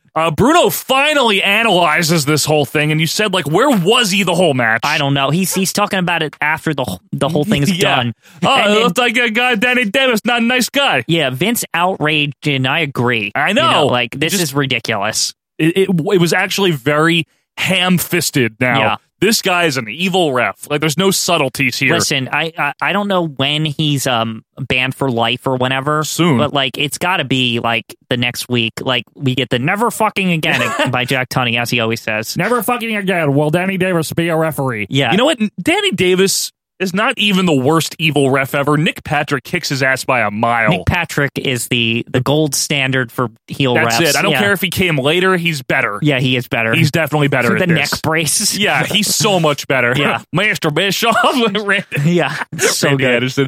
Gene, in a blue coat now, hypes the February Meadowlands show. This is a local insert. Mm-hmm. You're going to get shit like Jake versus Bundy. Ugh. Yeah. Tito versus Reed. And a weird-ass six-man tag that includes Harley Race and Randy Savage on the same team with Adrian Adonis. In fact, Race, this is a weird collection of people. Race This is so weird. Savage and Jimmy Hart wandering. All representing different things on the card, yes, by the way. It's very strange. No Bobby, no Elizabeth. Yeah. Very strange promo. And as the promo ends, it's funny. Savage and Jimmy Hart leave the frame. Right. Race just stands back there like an idiot in his crown. Proudly Yeah. for some reason. Kind of funny. This is why I hated that Harley Race. He just looks like an idiot. Like, it's the former six-time NWA champ. Why are we not using this stuff? I know it's somewhere else, but just say, like, a former world champion, like, vaguely. Right. Like, that's all you, like, he's awesome. Wrestling champion Harley Race, Yeah. right? Exactly. Instead, he's wearing purple. Our next match here, I have to preface this by saying, Quinn and I were wondering, what's going to be on this card because we have never seen this episode. Yeah. And Quinn's like, I bet we'll get Hercules squashing some jobber. Yeah, I said this before I even loaded it onto anything. Like, Right. I just took a wild guess. Hercules squashing someone. Our next match is Hercules squashing someone. Yeah, it literally happened. I couldn't believe it. Hercules versus Buddy Blake, and this is the period where Hercules is un-Hernandezizing. So now he's like the Roman god version or whatever he is. Like, I've talked to Joe about this before. Yeah, I think secretly. this is really stupid. Like, so all of a sudden he's the actual Hercules, like the Hercules. He's not just a wrestler named Hercules Hernandez. Yeah. Now he's the actual god. So this gives Hercules. me, Hercules wasn't a god in mythology. He was like a human born. One of his parents was or something. Is that what it was? Yeah, I think it's something like that. He's like half man, half like mythological hero or something. Oh, is that what it was? He was a hero and god. I'm looking it up right now. Okay. Yeah. Okay. Well, either way, the thing is like, is time travel involved? Like, I'm confused. I don't know. So is this the thing where time travel actually happens in wrestling? This might be where time travel is actually used in wrestling. Yeah. Yeah. Way ahead of its time. It's weird. No pun intended. Like they literally would act like he was there. He's actually Hercules. I remember he used those chains to pull down pillars or he something would like say that. this stuff. And it's just like thousands of years ago when I took these chains and I pulled down the pillars of Rome. Jesse Ventura references Billy Jerk Haynes. He's like, that's what Bobby calls him. One of our favorite names, pet names for him. I think Hercules is just as strong as Billy Jerk. That's Billy Jerk. I like it better. Bobby calls him Billy Jerk. Speaking of him, we get a horrible insert promo from Jerk. Did they I swear with the echo, did they tape those inserts in the men's room? Well, not only that, they're not muting the crowd at all. Like, I they're know. not muting, but, lowering the crowd noise. I don't know what anyone is saying. Now, I must say, the Hercules or Billy Jerk Haynes in a box here. Yeah. That's not something I want to buy. His shirt has a picture of his face, but you're only seeing the hat. Yes. So the way the box is shaped or whatever. What is that hat? Yeah, I don't know. He looks like a dork. He's wearing the hat, and his shirt's wearing the hat. Yeah. His shirt picture. It looks like he's standing over a miniature version of him. Like, you know what I mean? Yeah. Like the way the box is framed and everything, it looks really weird. It looks really weird. Billy Jerk Haynes might be my least favorite wrestler on the WrestleMania 3 card. I think he actually is. I don't know. I don't like Little Beaver sucks. Lord Littlebrook's fine. Little Beaver, he's a little too big for his britches over there. What about Haiti Kid? Haiti Kid, he seems like an asshole for some reason. All the time, he seems like an asshole. Somebody say something on the board. Does anyone agree there's something off about this guy? Like, he thinks he's better than everyone. Like, even Kid. like Hulk Hogan, he thinks he's better.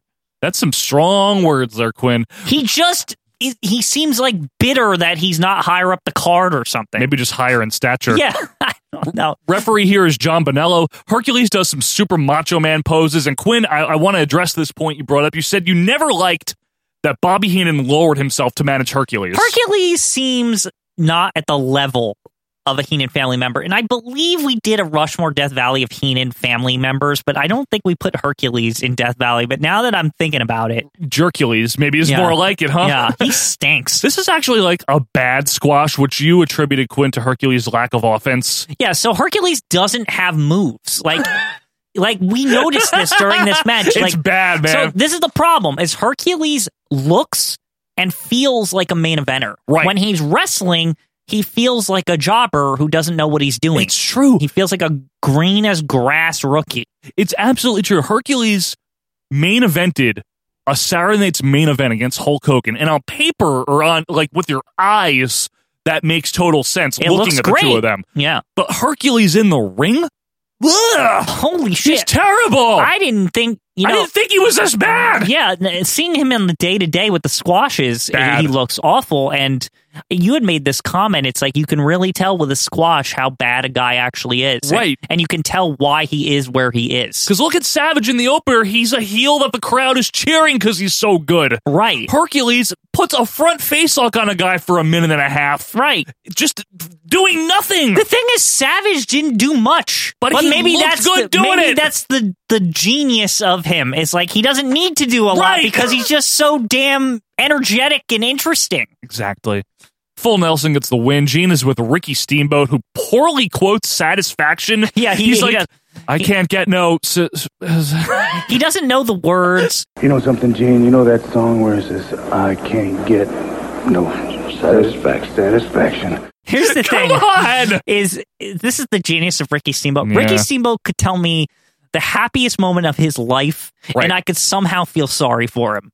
Like, I feel sorry for him here. The most sympathetic baby face, He's the most sympathetic baby face to ever exist, and this is why he's awesome. I can't get no satisfaction. Like, I would almost believe that he pretended not to know the words so I would feel bad for him. That's how good he is. Well, I don't know if I feel bad for him. I just don't know if he maybe has the best taste in music if he doesn't know the words to that iconic classic rock song. I just feel bad. I still feel bad. I'm looking at him. He looks concerned for some reason, even though he's trying to give me an inspired, like, I'm going to beat him thing. Right. Like, it's just, I don't know.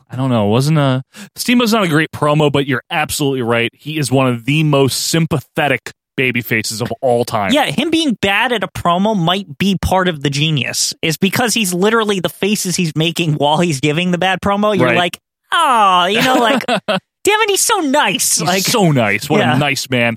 Speaking of nice men, Steve Lombardi, is this about Doink? Is we think fighting Hillbilly Jim. Yeah, so Hillbilly Jim comes out. And he's in the ring. He's like, hi, folks, Hillbilly fucking Jim here, bleepers.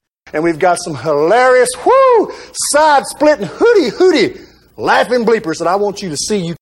Yeah, fuck you. Here's somebody else. Yeah. The worst song I've ever heard plays as Outback fucking Jack comes out. Now, we've never talked about Outback Jack, but first thing I have to say, Quinn, is crikey. Yeah, crikey. Very crikey. Very crikey here. He, shittily makes his way out. Now, Outback Jack, let me describe him. If you've never heard of Outback Jack, if you've never seen Outback Jack, he has, sand-colored dungarees on it. Hello there. Oh, crikey there. He's got, Hulk Hogan's boots. Yeah, what the hell? Yeah.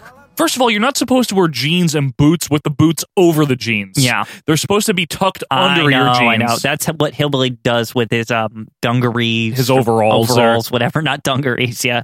So he's got his sandy dungarees, his yellow boots, bad accountant hair, and a missing tooth, and a stupid Australian hat, and a dumb vest. The Australian hat with the bend, it was sitting under a chair or something. He was probably sitting on it by accident. And again, he's the most crikeyest thing ever. So crikey. Crikey. He's even more crikey than the British Bulldogs. Oh, much more than the Bulldogs, more than Tony Gurria. Yeah. And this guy doesn't even have a good physique. He's just big, but not like football coach on a high school level, maybe Pee-wee, maybe a Pee-wee football coach that took his shirt off and had a brawl with the other coach. He comes off more like an armchair quarterback to me, not even like a football, like an actual guy that sits in his chair on Sunday and critiques the San Diego Chargers or something. Yeah. He would like them because they suck. Yeah. Electric chair quarterback. This guy stinks. He was so bad at wrestling that he didn't do it much because he was so bad at it. He did nothing in the ring. He stunk. In fact, he won 8 matches and then he was just jobbing for another year. Was he somebody awful. Somewhere? He was nothing anywhere. He's terrible. It's ridiculous. Outhouse Jack. Yeah. Even Dave Hebner looks sad about it. Right. I want Lombardi to win, and I don't even like Steve Lombardi. Is this about Doink? Yeah. You know why? You know why I don't like Steve Lombardi? We'll discuss his merits. I don't like him in one sense. It's not even his fault. People act like he's good. Here's the thing, Joe. He's good at selling. Right, exactly. That's what he's good at. I call him the greatest jobber of all time because, as a jobber, right, he's perfect. It doesn't get much better. Absolutely. Maybe the Gambler is number 2 to him or something. Yeah, Gambler's a great jobber. And I don't consider Johnny Rodswood a jobber because he actually won. Yeah, Johnny Rods is a very good wrestler and won sometimes. Lombardi, if you say he's a good wrestler, I mean, that's you're not getting the point if you say he's a good wrestler. He's good at losing and putting people over. He'll sell anything. He'll do anything. He takes pretty good bumps. He's a decent character. As the brawler. Yeah. He has no good offense, though. When he's on offense, and he is in some of this match, he's terrible. But speaking of terrible, an awful Bulldog by Outhouse Jack here gets the win. Fucking crikey is all I have to say. Were they trying to capitalize on Crocodile Dundee? I think that's what it was, Joe, because you were asking in the middle, why this character? Yeah, and why this song? Yeah, I'm 100% sure everything has to do with Crocodile Dundee. I bet you the song even is some parody of something in Crocodile Dundee. I haven't seen that movie in forever, so I don't know. It made me really mad, this whole thing, but this doesn't. We have a very iconic Piper's Pit. This is it. Yeah. This is the big one. This is why we picked this show. There were a few before this one. One involved Hulk Hogan and Andre the Giant and a trophy, and Hogan got a bigger trophy than Andre, and Andre walked off set, didn't say a word. Right. Jesse Ventura was like, I will produce Andre the Giant. Can you produce Hogan? That whole thing. Yeah, right before this. And this is the big hyped confrontation. We're finally going to see Andre, who has not turned heel, by the way. Mm-hmm. He has not turned heel officially. yet. No. And hasn't been seen much recently. He had been suspended by Jack Tunney. Never fucking again will Andre wrestle or whatever, because he was a machine, remember? Right, he wasn't supposed to. That's no-no. That's a no-no. So this is a big deal. Andre the Giant and Hulk Hogan on Superstars. Yep. So we have Piper's Pit. Piper's a face by now. He's on his way out. Ventura's all assy, all confident. And Piper brings out the Hulkster, Hulk Hogan himself, who looks a little trepidatious, a little nervous. Jesse brings out Andre, but Quinn, who is with Andre the Giant? Bobby the Brain Heenan. First time ever. And Hawk is very upset. Yes. He is very scared. Wait, what's going on here? Hold on, man. What are you doing with him? Andre's all smug because he knows that he's got Hogan's number now. Yeah. And Hogan goes into a sermon, not him, Andre. You were my mentor. Yeah. You're the reason I got into wrestling. Good angle. I mean, it's good. This is perfect. What are you doing with him? Right. Listen to me. Day one, man, when I set my eyes on you, brother, you're the reason I got in professional wrestling. You were like a god to me, a role model. You can't be here with him, man. Bobby, perfect guy to speak for Andre, says that Andre is sick of Hogan and what he stands for. I agree by 1987. 3 years is a long time. Yeah.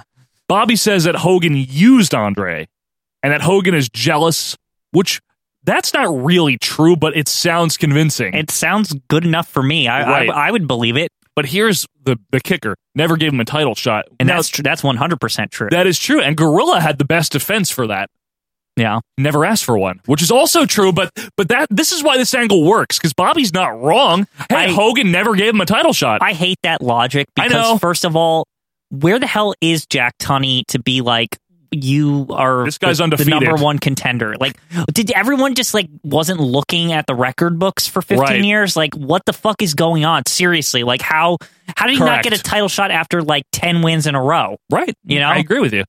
Then we have the iconic moment where Andre says, "Look at me when I'm talking to you." Yeah. Look at me when I'm talking to you. I'm there for one reason. I challenge you to a match at the WrestleMania. Like, that whole thing. To challenge you for a world championship match in the WrestleMania. The Hustlemania. That's where we get. That's the basis of our Andre impression comes from this and from the main event in '88. Yeah, with the worldwide, tag titles, whatever. Yeah, and the Hustlemania. Yep. Quinn and I still call it hustling and Hustlemania because of this. This is basically the source code of that. It really is. Yeah. Andre rips off the crucifix, and then after a second, Hogan gets his composure, and Piper goes down on one knee and says the iconic line, "Ya bleeding. Ya bleeding. You're bleeding." Beautiful. 3 minutes, give or take, of easy to follow, but intense and kind of nuanced storyline development. Very, short in retrospect. Looking back at it, I thought this was a longer segment. Couple of weeks of this in a row is all they needed. But, after that, all hell breaks loose on the announce team. Oh, yeah, that's all they talk about the whole rest of the time. And I'm not going to put too much of that in post. Yeah. But really, what they talk about is Jesse obviously advocating for Andre. Bruno blown away that Andre would ever side with somebody like Bobby the Brain Heenan, as he says. And Vince trying to be the voice of reason as a very uninspired match between the Killer Bees and Jimmy Jack Funk and someone. They literally don't who. say, which I don't really care. No, I don't care either. That goes on. And Jesse is just really pushing this feud. He did a great job promoting it. Vince obviously did a great job promoting it. Even Bruno did his part in playing up the shock of this. Yeah, if I'm Bruno, I, of all people, should be shocked because I've been in this company forever. Andre the Giant, debuted when I was the champion. Right. This is pretty shocking to the system for somebody like Bruno. And it makes sense. Yeah, this is where Bruno's experience and who he is really does have a voice for once. Yeah. Instead of just saying, "Oh, that's a good move there." And that's all he says, for an hour. So that was good. Joey Morella's the ref for this awful match, by the way. The announcers ignore it, like we said, which I agree with. Mm-hmm. Jim Brunzella's shaggy bad hair today for normally he has the good hair. This whole match is garbage, Joe. I know. And then Vince goes into this diatribe about how the bees are hard to tell apart when they have the masks on, which they don't anyway. That's ridiculous. One has a mustache. And what was with Vince and people being hard to tell apart? I don't know. I think he liked the angle. I know Gorilla was into it too. Gorilla was different because with Demolition and shit. Gorilla did it with the Nasties and the Bushwhackers, but I think it's because Bob Morella didn't care enough to ever know which one was which. One of the Nasties! Now that I'm thinking about it, it's pretty funny. When somebody's a heel, he can't tell the difference, but when somebody's a face, he can. My example being when Demolition was heel, he'd always be like, I can't tell them apart, Jess. Right. when they turned face, all of a sudden he knows who Axe and Smash is, and Jesse's the one who has like trouble. Which one's that now? Yeah. Like, isn't that weird? Yeah. Like, it's strange. It is. This is a very long match, and I don't know who the other guy is. It's very, very bad. Dropkick of Doom gets the win for the Bees. Yeah, I mean, that was a move in the 80s, so I'm okay with that ending. And to be fair, Brunzell does have a very good dropkick. Yeah. Very, very good. Craig DeGeorge, who must be brand new, it's February of 87. He's like, hi, I don't know where I am. Yeah. I'm a baby. He tracks down Mean Gene and he interviews Mean Gene. Yeah, he asked Mean Gene about what just occurred. Oh, Mean Gene, what happened here? Well, give me a break. I think Hulk Hogan is psychologically deflated. Okay, now we're just making a bunch of excuses so that they can string us along till next week. Yes, I know. Mean Gene Okerlund. Mean, right. Could you please tell us the situation? I'll be right there. Hulk Hogan, Andre the Giant, what is his state of mind now for the champion? Hulk Hogan, heavyweight champ, is psychologically totally deflated. They're like, it's like a heart. He got stabbed in the heart. He's psychologically damaged. It's very like, funny. This sounds like something on WCW. It does, actually. It's like he needs brain surgery before next week to even like answer the challenge. You know, it's amazing how every February Hogan's getting upset. Every time. You know, when he's crying, he's getting his feelings hurt, whether it's Andre or whether it's two referees and dollar bills or whether it's Savage turning on him. Right. Someone's always upsetting Hogan He had in February. a lot of bad Februaries until like the early 90s. Yeah, he really did. Even Sid turned on him in February. He's always getting screwed in February. Right. Or Money Inc. beats up his friend in February. Right. It is amazing how Hogan gets his feelings hurt just in time for WrestleMania. Every year. Butch Reed is with Slick versus David Stoudemire. It's Mel kind of like Mel Stoudemire, yeah, on the Yankees. Coca Beware with an insert promo. He also doesn't say much. I'm going to beat you. Okay, yeah, thanks. and I think, correct me if I'm wrong, fans, but I feel like this Birdman versus Butch Reed feuds existed somewhere outside the WWF, and they were just because they were both new, they were using it as like something like for them to do at WrestleMania. They were both Bill Watts guys from the UWF. My understanding. So I have a feeling that was the thinking here. Is like, okay, these two are big guys from UWF. Let's do something with that. Get him a nice payday and everything. Reed wins with a rather poor gorilla press. Like, he just dropped him. It wasn't good. I commented before how Bruno only likes to comment on good condition. He really likes Butch Reed. Oh, yeah. He analyzes the press slam. Look at it. Dropped him down. It's a nice move there. Look at the way he did that. Look at this power, the way he pressed Dave Stoudemire overhead like nothing. Did you see the way he dropped him? I believe he hit his head, and he is knocked out. Very weird. Like, he loves Butch Reed, even though he's like probably more steroided up than most people that he didn't want to comment on before. You got to have good condition, but real good condition. Yep. Slick calls out Tito Santana, by the way. And then we go to Mean Gene, unfortunately bringing in Johnny V, who there's never an instance where I ever want to see him. He's annoying. He really is one of the most annoying people. He was ever good was at some house show we were watching where there was like some really boring match, and like somebody was saying like, it's a 60-minute time limit. Yeah. What if it goes that long? And Johnny V's just like, well, I don't want to sit here through that. I hope it doesn't. I've been sitting in an airplane all day. I really don't want to sit here for an hour and watch this, but that was awesome. The truest of lines. Yeah, he was not in character there. I think that came out of him. Yeah. I don't want to sit through that. I agree. It was the opener. It was like some horrible match. It was probably like Jose Luis Rivera versus somebody. Versus that French guy. That's not Rene Goulet, but the other French guy. Some other shitty French guy. Awful. But this is actually interesting, not because Johnny V is, but he brings in his new team, The Demolition. Right. And this is so confusing. They look so fucking different. And it is Darso and Bill Eadie. But I can't tell that because Bill Eadie, first of all, he looks like Moondog Rex. He's got his hair combed forward, like it's not slicked. It's purple. Right. They got different face paint, as early Demolition does.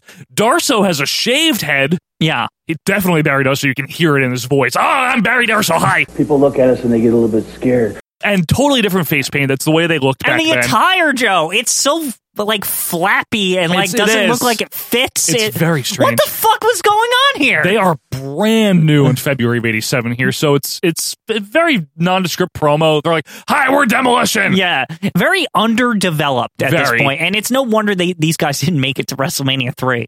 Right, good, very good point. Yeah, it's like this is not ready for prime time yet at not all. yet, and especially with Johnny V as their manager, they needed someone like Fuji. Yeah, get Johnny V. Johnny V is too comedy and like not even good He's comedy. Supposed to be bruisers, not goofs. Yeah, exactly. And with like Fuji's at least like haha, that God, that my sinister team here. Yeah, it's you know like what I mean? there's something mysterious. Like, Right. as shitty as Fuji is, Right. like he's good at making the team seem threatening because you don't really know what's going on. And he doesn't talk as much as Johnny V. Right, exactly. Thankfully, because Johnny V doesn't shut up. Yeah. He's not even good.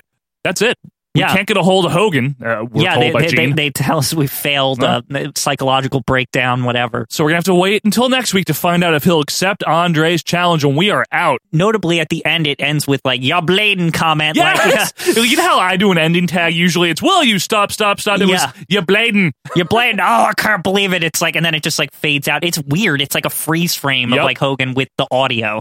So I'm going to say here, and I'm going to read this whole taping from Graham Cawthon's excellent book, The History of Professional Wrestling, Volume 1, The Results, 1963 to 1989. You can get it on Amazon. It's about $30 or so. Well worth the price. Quinn just picked up both volumes, 1 and 2, for us to have on hand here as a resource. You can also find it at historywwe.com. That is not a cheap plug. We're just endorsing something we like. Right. That's all. We're not getting paid we have for no this. connection to any of this. Not at all. But anyway, I would say this was a very good show, very fun, very enjoyable. What do you say? Oh, yeah, excellent. Excellent.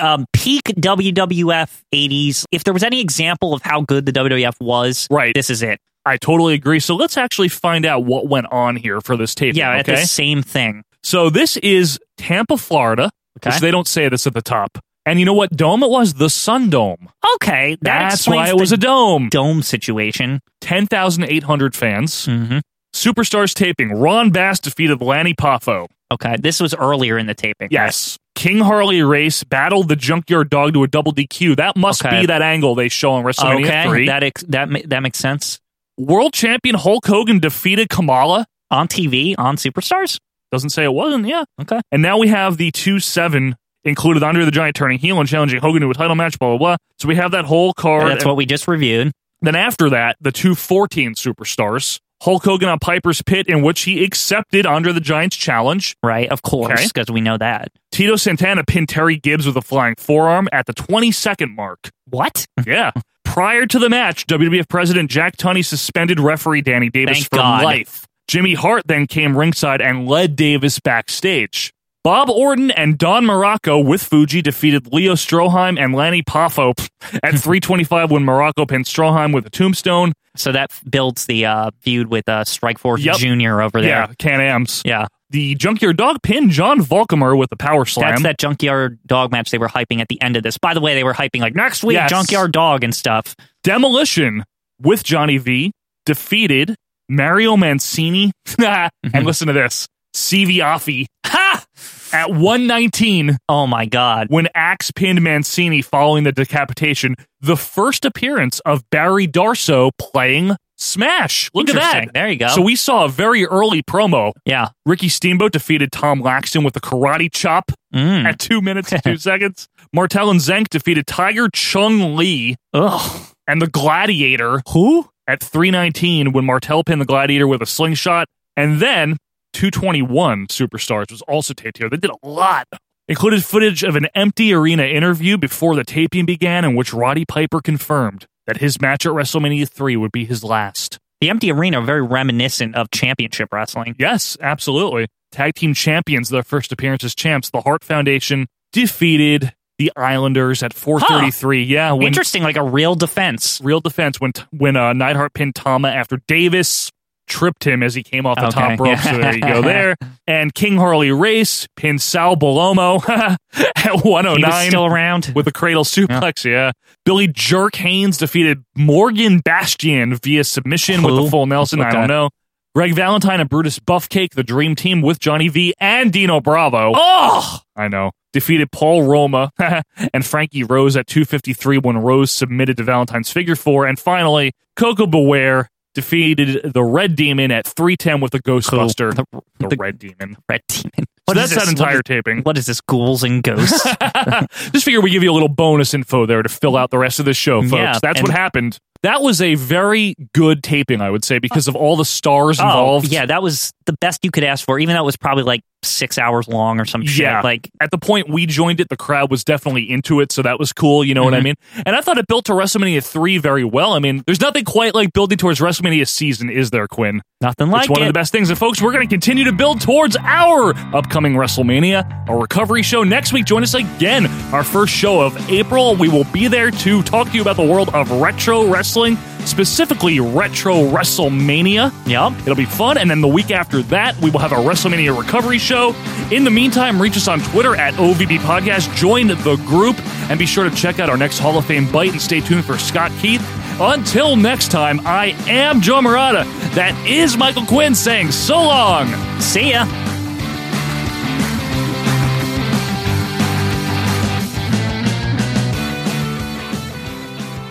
Billy Jack had a word of caution, I believe, for Hercules Hernandez, comparing full Nelsons. Hercules, 5 years I've been the master of the full Nelson. I claim I'm no better than anybody else, but in pro wrestling, the toughest sport in the world, man. You want to challenge me, full Nelson versus full Nelson? Go ahead, Daddy. If I get it on you, I'm going to break your neck with it. Snap, crackle, pop. We'll see who the master of the full Nelson is, punk. Believe.